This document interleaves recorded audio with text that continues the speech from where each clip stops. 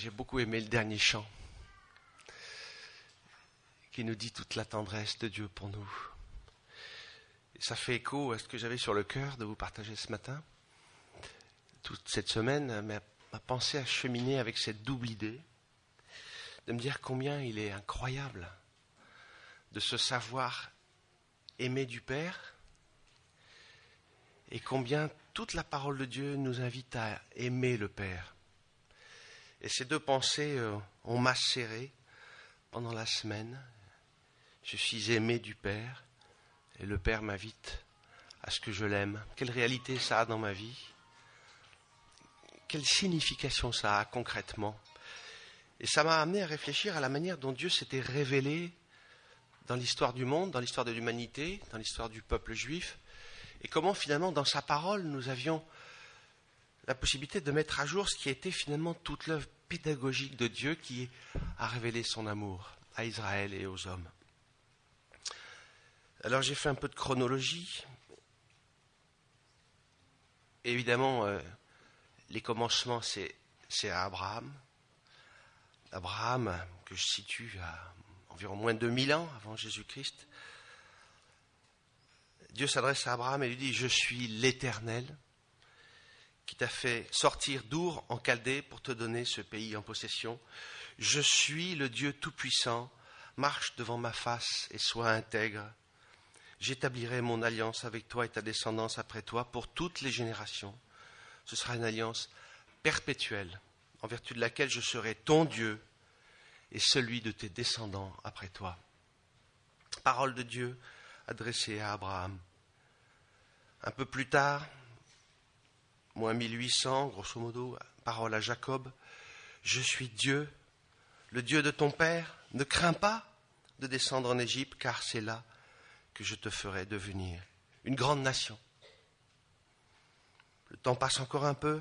À Moïse, le Seigneur s'adresse à Moïse dans le buisson ardent. On est à moins 1500 avant Jésus-Christ.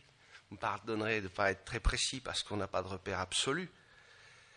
Dieu parle dans le buisson à Moïse et lui dit « C'est moi, le Dieu de ton père, le Dieu d'Abraham, le Dieu d'Isaac et le Dieu de Jacob. »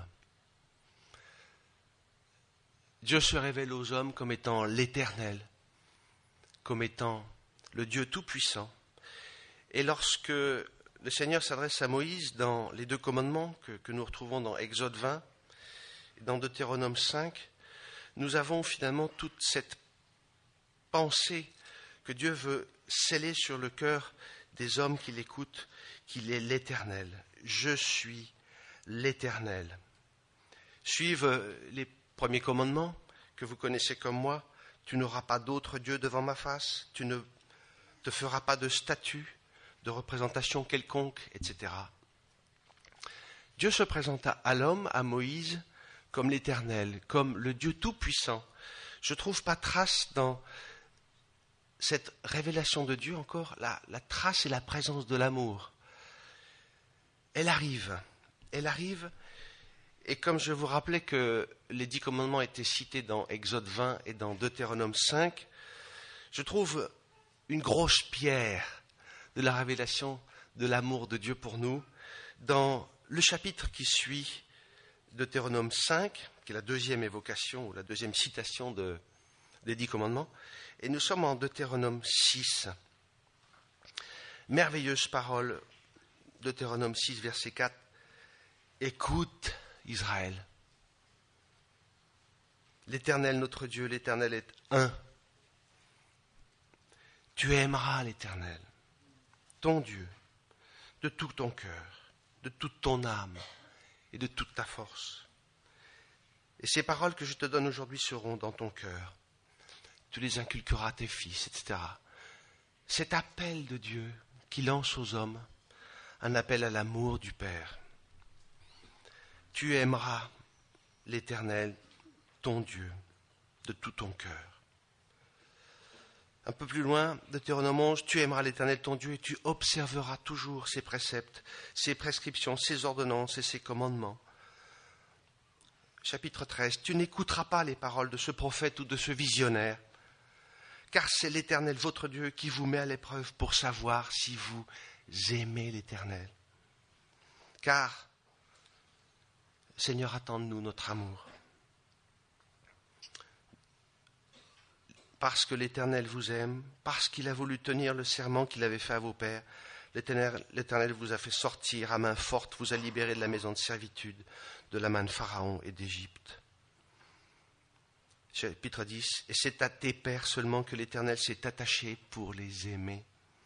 Et après eux, c'est leur descendance. C'est vous qu'il a choisi, d'entre tous et d'entre tous les peuples, comme vous le voyez aujourd'hui. Surgit cette dimension de l'amour dans la révélation de Dieu aux hommes. Tu aimeras l'Éternel de tout ton cœur. Parce que Dieu nous aime et il manifeste sa grâce. L'Éternel vous aime parce qu'il a voulu tenir le serment qu'il a fait à vos pères.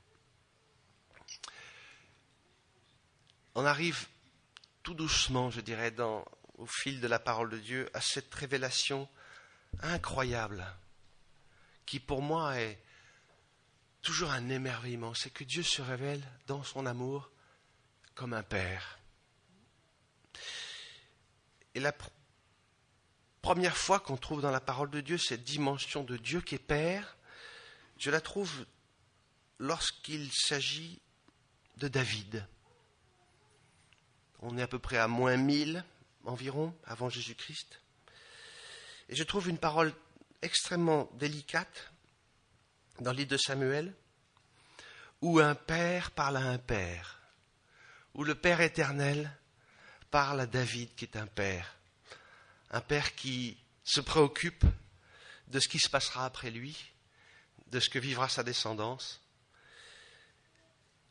Et l'Éternel dit à Nathan, le prophète Nathan, va voir David et dis-lui cela de ma part.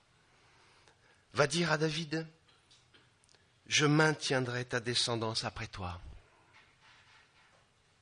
Celui qui sera sorti de tes entrailles, c'est de Salomon dont on parle. Mais quand Dieu promet à David qu'il maintiendrait sa descendance après lui, nous voyons la dimension prophétique qui annonce Jésus-Christ, puisque nous savons que Jésus est de la descendance de David. Et ce que je trouve merveilleux, c'est cette parole de l'Éternel à Nathan pour qu'il aille le dire à David. Dis-lui, je serai pour lui un père. Et lui, il sera pour moi un fils. S'il commet des fautes, je le corrigerai avec le bâton des hommes et avec les coups des humains. Je ferai sa formation. Je serai un père pour Salomon et il sera mon fils. Surgit dans la parole de Dieu cette dimension intime de la manière dont Dieu nous rejoint, se présentant comme un père et nous comme ses enfants. Je vous épargne toute la lecture des psaumes que vous connaissez. Je cite 2-3 versets qui me touchent parce qu'elles nous rappellent toute la bienveillance de Dieu pour nous, qui vient à nous comme un père. Ce psaume 27 que vous connaissez, l'Éternel est ma lumière et mon salut. De qui aurais-je crainte? L'Éternel est le refuge de ma vie, de qui aurais-je peur? Je demande à l'Éternel une seule chose que je recherche ardemment, habiter toute ma vie dans la maison de l'Éternel. Verset 10. Car mon père et ma mère m'abandonnent, mais l'Éternel me recueillera. Habiter dans la maison du Père est un enfant du Père, et si mon père et ma mère m'abandonnent, le Père éternel me recueillera. Nous pouvons courir dans sa maison, sachant que c'est notre maison. Psaume 68, il est le Père des orphelins, le défenseur des veuves. C'est Dieu dans sa sainte résidence. Psaume 89, tu es mon Père, mon Dieu, et le rocher de mon salut. On voit toute la dimension de la révélation de Dieu comme un Père qui grandit, qui grossit, qui s'élargit, qui prend de l'épaisseur et de la densité jusqu'au sommet de la révélation, qui est la venue de Jésus dans le monde, envoyé par le Père. Jésus, Dieu fait homme, qui nous rejoint dans notre humanité. C'est le comble de la révélation. c'est l'apothéose de la révélation de l'amour de Dieu, qui en Père envoie son propre Fils dans une chair semblable à la nôtre. La venue de Jésus-Christ est un acte immense et définitif dans l'histoire de l'humanité, qui a changé définitivement le cours de l'humanité jusqu'à la fin des temps. C'est l'événement le plus atomique de l'histoire de l'humanité. Dieu fait homme en Jésus-Christ. Dieu qui nous rejoint dans notre humanité, et Jésus qui nous dit, « Celui qui m'a vu a vu le Père ». Dieu n'est ni lointain, ni une mystique vague, il nous est montré par Jésus. Jésus dira, tout m'a été remis par le Père, et personne ne connaît le Fils si ce n'est le Père, personne non plus ne connaît le Père si ce n'est le Fils, et celui à qui le Fils veut le révéler. Et le Seigneur, dans sa parole, va nous dire, étant Dieu lui-même, l'amour que le Père nous porte. Je suis bouleversé par ces versets qui nous disent, le Père lui-même vous aime parce que vous m'avez aimé et que vous avez cru que je suis sorti d'auprès de Dieu. Vous vous rendez compte? Dieu nous parle en Jésus-Christ et nous dit de la part du Père, le Père vous aime parce que vous m'avez aimé. On avait appris l'amour de Dieu par les prophètes dans l'Ancien Testament. Et là, nous avons Dieu qui s'adresse à nous en nous disant, dans un langage sensible et compréhensible pour nous, que le Père nous aime parce que nous avons aimé le Fils. Et Jésus lui-même, parlant de lui-même, nous dit, vous dit, me dit, comme le Père m'a aimé, moi aussi je vous ai aimé. Demeurez dans mon amour. Jésus vous aime. Le Père vous aime. Le Saint-Esprit vous aime. Et lorsque les disciples demandent à Jésus, enseigne-nous à prier, il nous dit, notre Père, qui est aux cieux. Mon Père, Papa, Abba, Père. Jésus n'a pas dit, lorsque vous priez, reconnaissez Dieu comme la toute-puissance, comme le créateur de l'univers, comme finalement celui qui a en main toute la justice. Non. Il dit à ses disciples, adressez-vous à votre Père qui est dans les cieux, qui vous connaît, qui connaît vos besoins, qui va y pourvoir. Notre Père, mon Père qui est aux cieux. Et j'en viens à quelques versets que je voudrais partager avec vous dans 1 Jean 4, qui donne la dimension et l'épaisseur de cette dualité entre un Dieu qui se révèle dans son amour et un appel qui nous est lancé à aimer le Père. 4 versets dans 1 Jean 4.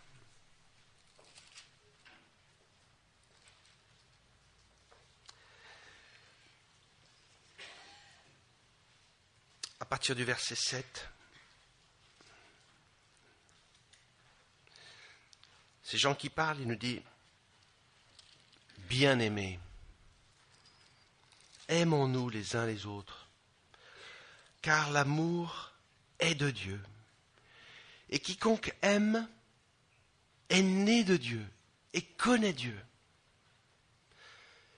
Celui qui n'aime pas n'a pas connu Dieu, car Dieu est amour.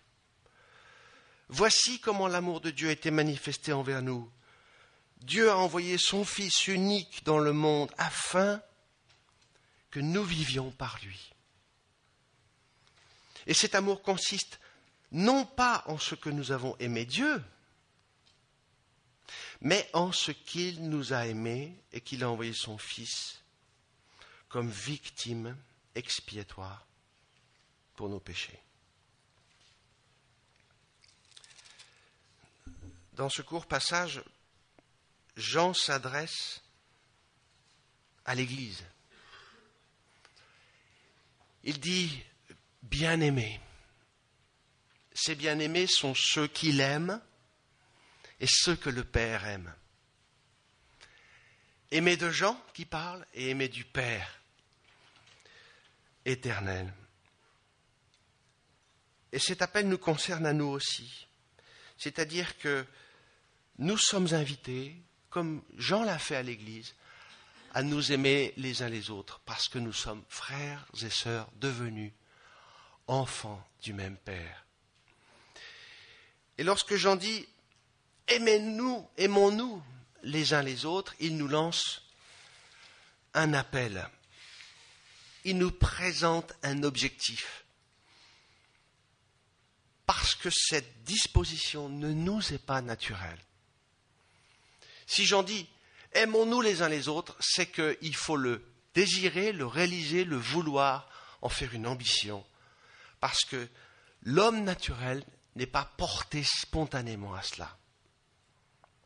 Et donc cet objectif, cette ambition, est en fait l'appel que Dieu nous lance pour que nous puissions vivre ensemble une dimension dans notre humanité de l'amour que nous avons connu par le Père.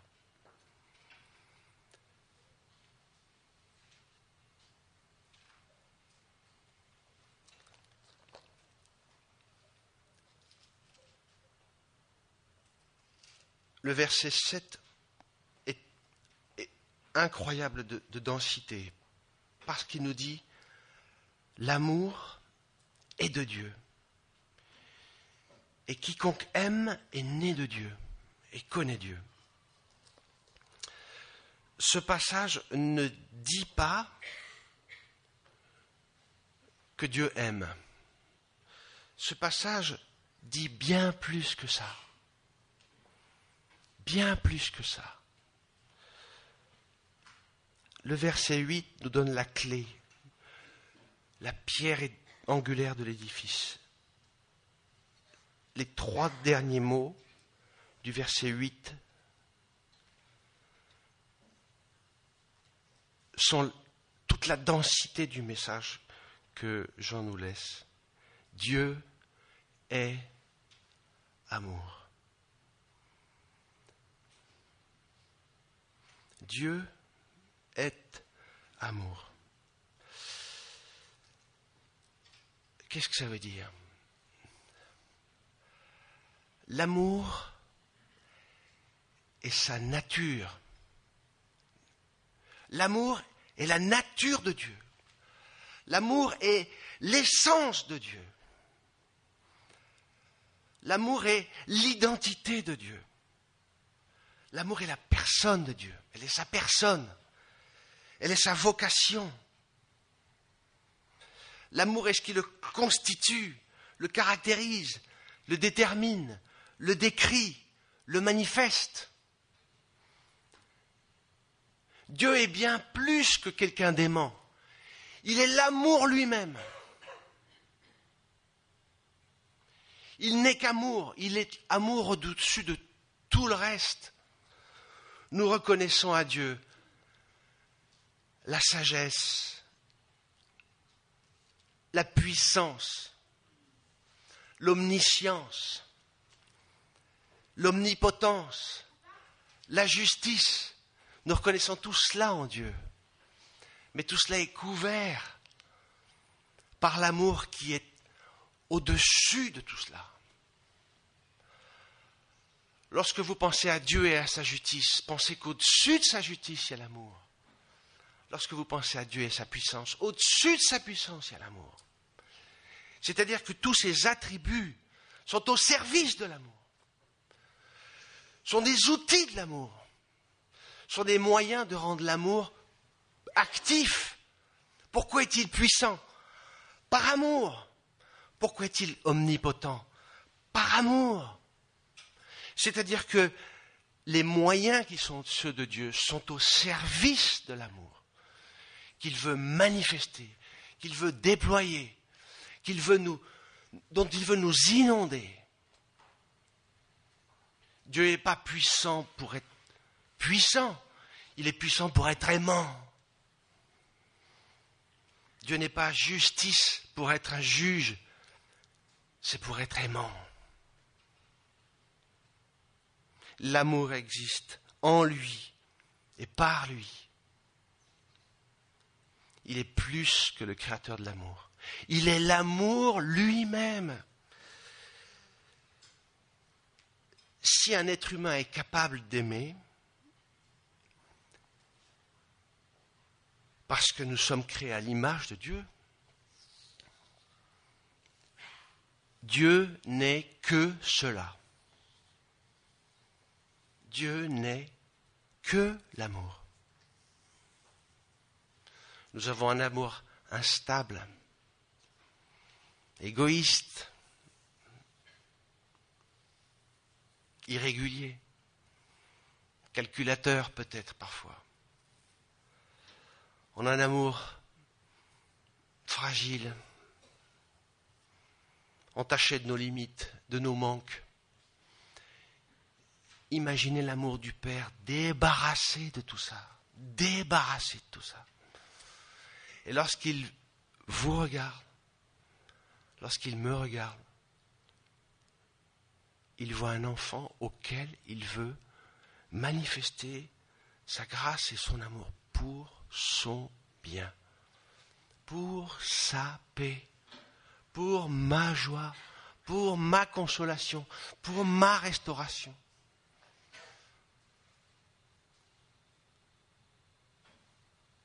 L'Éternel a ouvert les bras sur vous, sur moi, afin que nous soyons libérés, justifiés, consolés, pardonnés, édifiés, rendus capables d'aimer.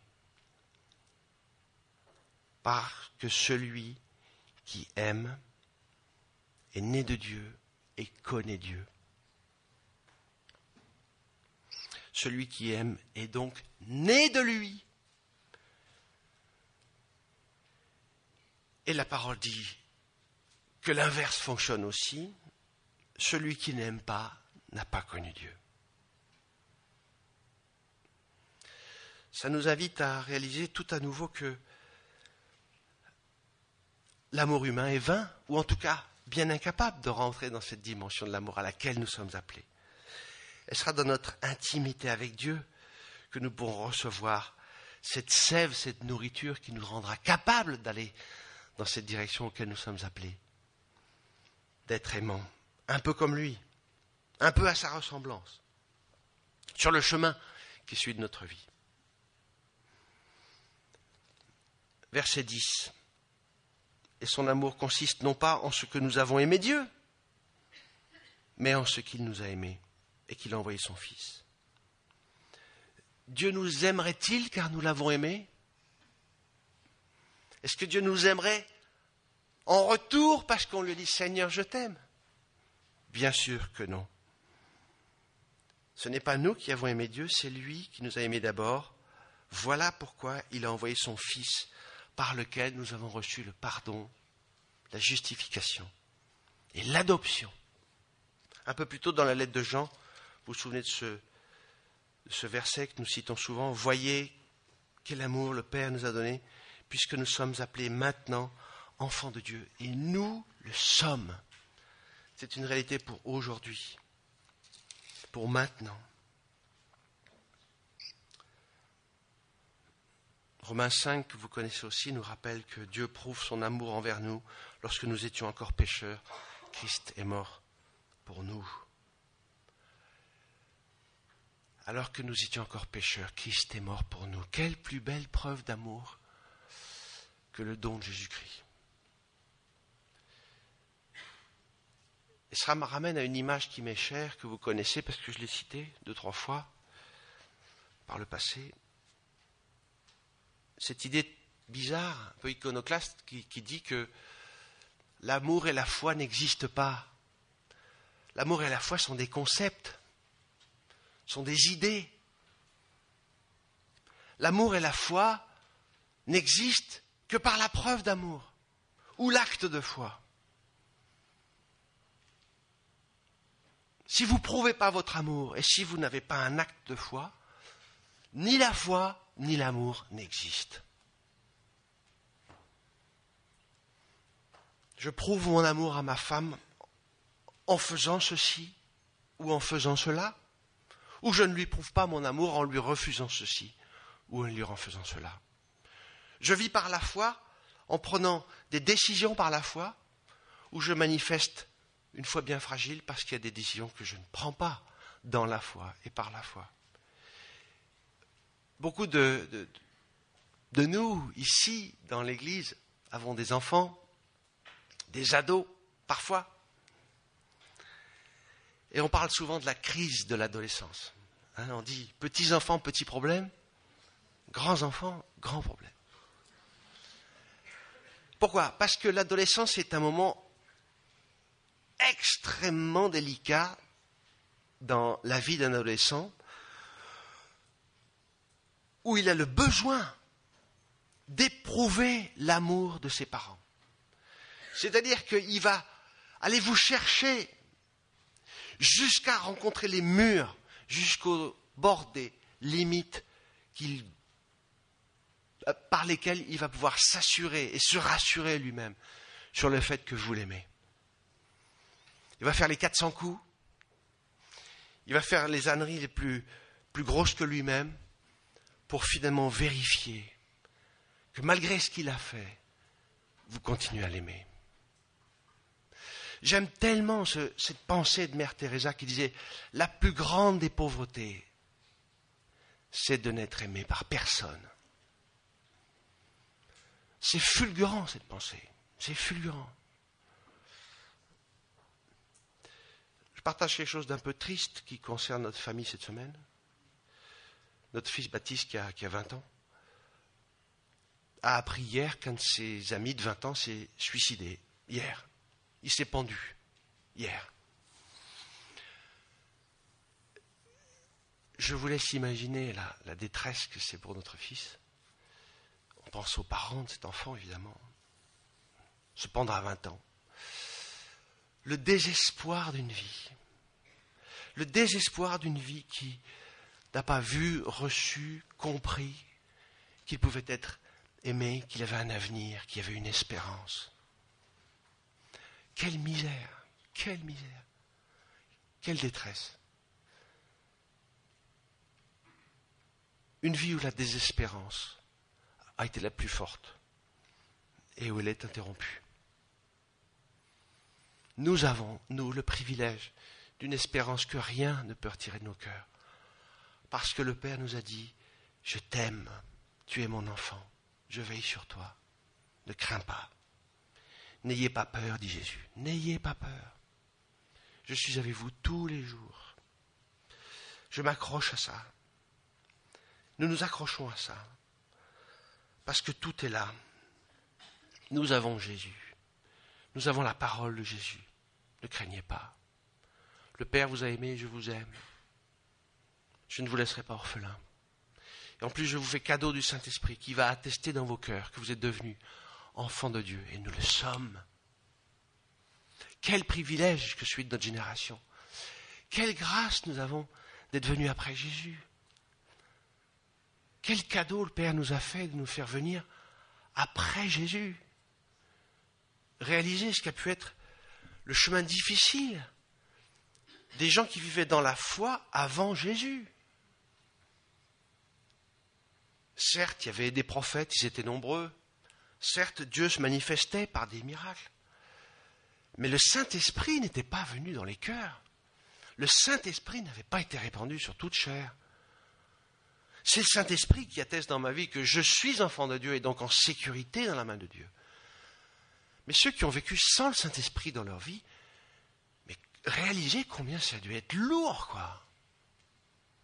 C'est s'accrocher à la foi, les valises à la main, en disant, allez, on y va avec, j'imagine, une certitude branlante, une certitude incertaine, une certitude instable. Moi, je sais où je suis, par le Saint-Esprit, pour toujours. Eux, ceux qui ont vécu avant Jésus-Christ, ont dû, j'imagine, avoir une vie plus difficile, spirituellement, que la nôtre. Bien sûr, le Seigneur invitait ses enfants à l'aimer, Aimez l'Éternel, vous tous ses fidèles, parce que l'Éternel garde les croyants. Il y avait les promesses de Dieu. Vous qui aimez l'Éternel, haïssez le mal. Il garde les âmes de ses fidèles. Il les délivre de la main du méchant. Josué, aimez l'Éternel, votre Dieu, marchez dans toutes ses voies, observez ses commandements, attachez-vous à lui, servez-le de tout votre cœur. Prenez donc garde à vous-même, aimez l'Éternel, votre Dieu. Car l'Éternel réprimande celui qu'il aime comme un père, l'enfant qu'il chérit. Mais moi, je suis devenu un enfant du roi. Je veux serrer ça sur mon cœur, c'est mon bien le plus précieux. Et s'il n'y a qu'une seule chose que je puisse laisser à mes enfants, c'est ça. Bien sûr, j'aimerais bien que mes enfants fassent leur vie professionnellement de manière satisfaisante, qu'ils épousent un conjoint avec lequel ils soient heureux. Mais ce que je souhaite par-dessus tout, la chose la plus précieuse de ma vie, c'est qu'ils connaissent l'Éternel. C'est qu'ils deviennent un enfant du roi. C'est notre prière à nous parents. Parce que tout le reste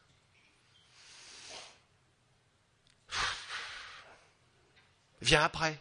Je ne dirais pas que c'est rien, mais c'est second. Je suis un enfant de Dieu. Aujourd'hui, je serre sur mon cœur les promesses qu'il m'a faites dans sa parole, par laquelle il me dit qu'il veille sur moi. Je suis aimé de lui. Il est fidèle à sa promesse. Il est fidèle à son alliance, malgré mes chutes.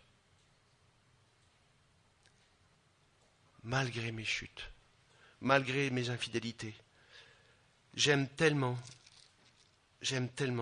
cette promesse de l'Éternel qui nous dit qu'il est fidèle à sa promesse et à son alliance et qui nous connaît comme étant des gens capables de chuter.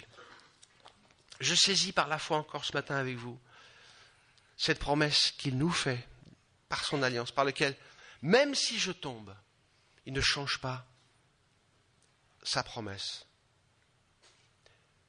Psaume 89.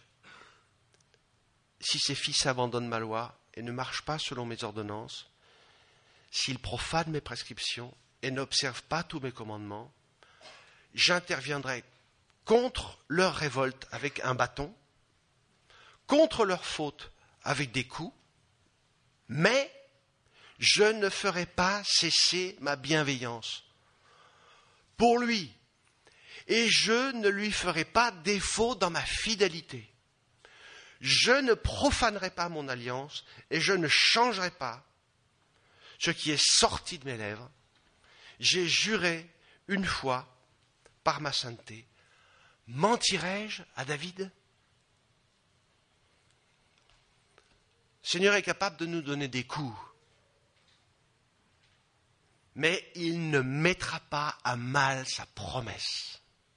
Son alliance est perpétuelle, définitive, éternelle, parce qu'il ne se reniera pas, quand bien même on pourrait être minable.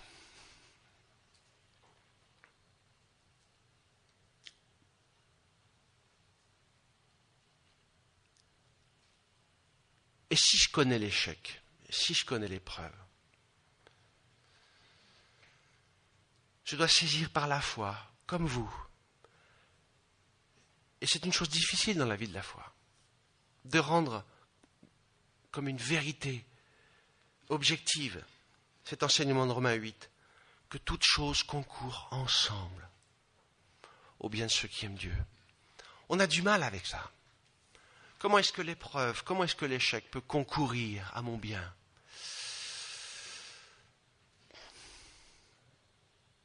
C'est une difficulté objective. Je peux échouer, je peux traverser une épreuve. Mais ce que je demande à mon cœur, c'est que mon âme soit gardée de la révolte. Parce que c'est elle qui est mon entrave. C'est elle qui me détruit. C'est ma révolte qui va briser les fruits possibles de ce que Dieu veut voir accomplir dans ma vie. Je veux accueillir l'échec, je veux accueillir l'épreuve comme étant quelque chose qui participe au projet de Dieu, même si je n'en comprends pas tout, ni les conséquences pour l'avenir. Mais puisque je reconnais que Dieu sait tout, connaît tout, et que par-dessus tout, il est amour, alors je saisis ça par la foi. Et je dis à mon Seigneur, j'accueille la situation de ma vie. Et je me garde de la révolte. Mon cœur, garde-moi de la révolte. Seigneur, garde-moi dans ton intimité. On peut avoir la tentation de se révolter en se disant « Mais si ça ne m'était pas arrivé, ça aurait été bien mieux. » Mais qu'est-ce que je sais de la manière dont les choses se seraient passées si elles avaient été autres? Qu'est-ce que je peux savoir de ce qu'aurait été ma vie si j'avais fait d'autres choix? Arrêtons de se dire si je n'avais pas fait tel choix, les choses auraient été meilleures pour moi. Je n'en sais rien. Je n'en sais rien. La seule certitude que je tire de la parole, c'est que ce que j'ai fait, bons et mauvais choix, les épreuves que j'ai connues, travaillent ensemble au bien de ceux qui aiment Dieu.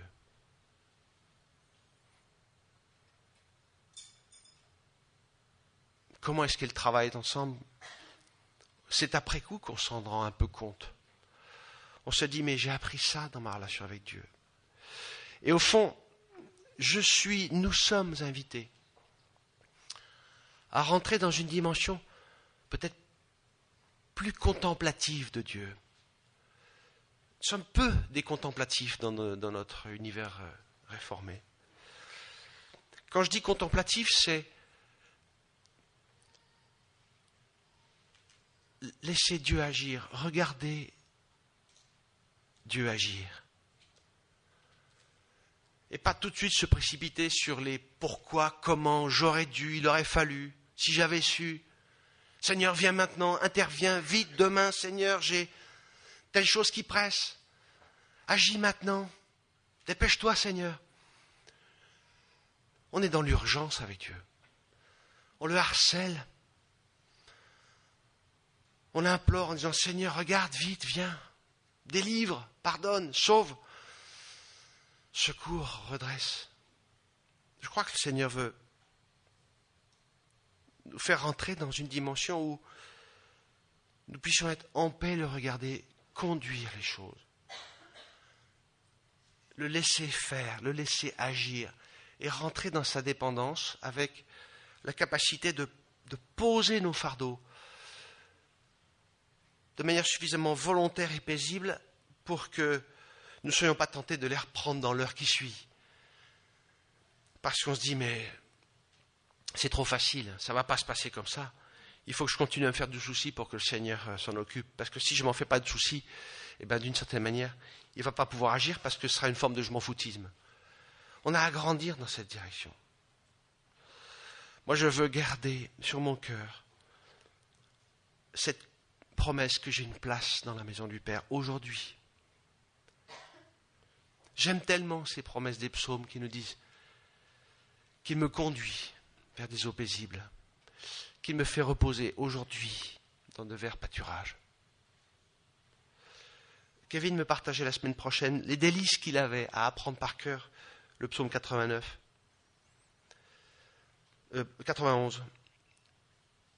Celui qui habite sous l'abri du Très-Haut repose à l'ombre du Tout-Puissant. Moi, je veux habiter sous l'abri du Très-Haut. Parce que là où j'habitais le repos, je suis à l'ombre du Tout-Puissant et je repose à l'ombre du Tout-Puissant. Parce que j'habite dans la maison de Dieu. Jésus nous dit dans Jean 15, ce texte qui me touche tellement et toujours, demeurez en moi et vous porterez beaucoup de fruits. Et leur fruit est au singulier et pas au pluriel. Vous porterez beaucoup de fruits, un beau fruit. Le fruit de l'esprit. Si la sève passe par vous, si ma sève passe par vous, parce que vous êtes les sarments et parce que je suis le cep. Oui, Seigneur, j'ai goûté que tu m'aimes, et ta parole me le redit encore ce matin. Et en retour, je fais comme une ambition, comme un objectif, de t'aimer, toi. Non par obligation, non par devoir, non par légalisme, mais parce que j'ai devant les yeux tout ce que tu as accompli pour moi. Et aimer Dieu, c'est quoi? C'est aimer sa parole. La parole nous dit que souvent, sa parole est à manger pour qu'elle nous nourrisse et qu'elle nous instruise.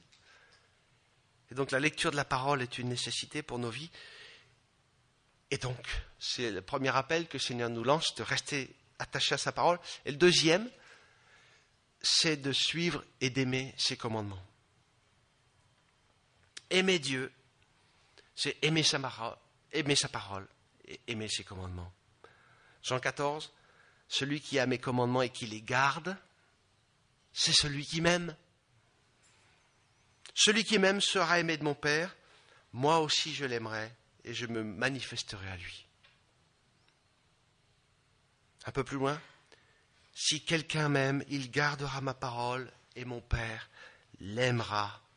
Nous viendrons vers lui et nous ferons notre demeure chez lui. Si vous gardez mes commandements, vous demeurerez dans mon amour. Comme j'ai gardé les commandements de mon Père et que je demeure dans son amour. Le chapeau des commandements, vous le connaissez comme moi. Aimez-vous les uns les autres, tout comme je vous ai aimé.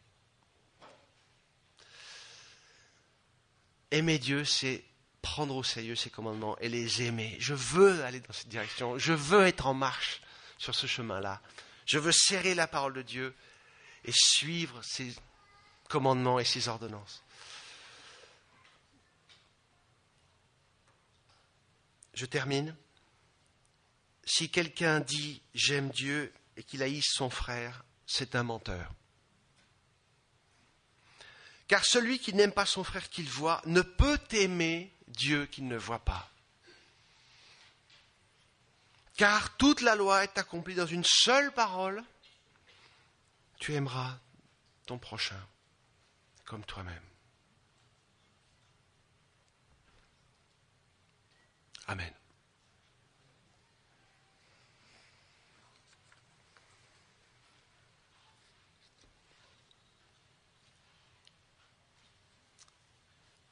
Je vous propose que nous puissions dire à Dieu quelque chose qui nous concerne en propre. Lorsqu'on s'interroge sur ce que le Seigneur a fait pour nous, nous pensons souvent à des choses générales, universelles. Qu'est-ce que tu as fait pour moi, Seigneur? Eh bien, tu as donné Jésus, certes, tu nous as pardonné, certes. Je voudrais que nous puissions ressasser sur nos cœurs ce que nous avons vécu pour ce qu'il a fait individuellement pour nous. Quelque chose qu'il a fait individuellement pour moi. Je vous propose de faire cette prière, reconnaissant chacun d'entre nous quelque chose qu'il a fait de spécifique pour moi. Quelque chose qui permette de réaliser tout à nouveau, ensemble, que le Seigneur nous aime individuellement. Alors vous pouvez faire cette prière dans vos cœurs et le garder pour vous, ou le faire à haute voix pour le partager à tous. Un événement qui s'est passé récemment ou qui est plus ancien, une réponse à une prière que vous avez faite à Dieu, qui vous a manifesté son amour de manière concrète.